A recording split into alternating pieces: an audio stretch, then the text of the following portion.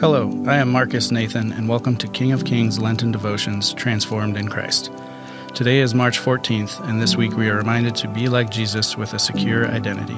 Today's truth that transforms is, be like Jesus. His identity was secure as God's beloved Son. Our scripture readings are from Matthew and Romans. Matthew 3. As soon as Jesus was baptized, he went up out of the water.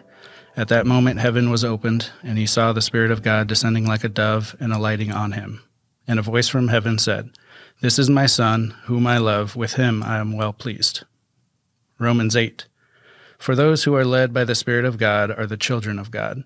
The Spirit you receive does not make you slaves, so that you live in fear again. Rather, the Spirit you received brought about your adoption to sonship. And by him we cry, Abba, Father. The Spirit himself testifies with our spirit that we are God's children.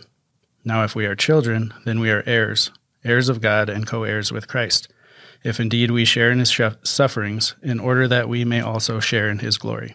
How are we transformed in Christ and shaped to be more like him? Jesus lived a perfect life in our place. When we hear this, it is sometimes easy to imagine that this would be easy for him to do so, since he was God. His life points another direction, however. He humbled himself and set aside his divine privileges so he might fully live within the limitations and opportunities of being human. Foundational to Jesus as a human was that he was secure in his Father's love. This is a key for us. We are in Christ. We can fully embrace our significance and affirmation as sons and daughters of our Heavenly Father. Apart from this identity, we are prone to scramble amid the refuse of this world, trying to cling on to things that make us feel important or give meaning to our lives. Be like Jesus. Hear the Father say to you, "You are my child, whom I love. With you I am well pleased." I believe the essential part of my identity is whose I am. I belong to the living, almighty Creator God. Apart from him, anything I attach my identity to is meaningless. A tactic of the enemy is to sever my true identity by luring me away from God to worldly things, good and evil, that offer me fulfillment, and then heaping on shame and guilt when I'm ultimately left unsatisfied. He spurs on the doubt that I'm not worthy enough to be a child of God. The sinister part of this plot is that it's half true. On my own, I'm not worthy. The whole truth, though, is that God deems me worthy through Christ's death and resurrection. God doesn't require that I measure up on my own, or have a great job, or have a lot of money, or have certain relationships. He calls me only to believe in the Son. Apart from God, I am an easy target for the enemy, which leads me to a skewed identity. But rooted in Christ, the enemy must flee.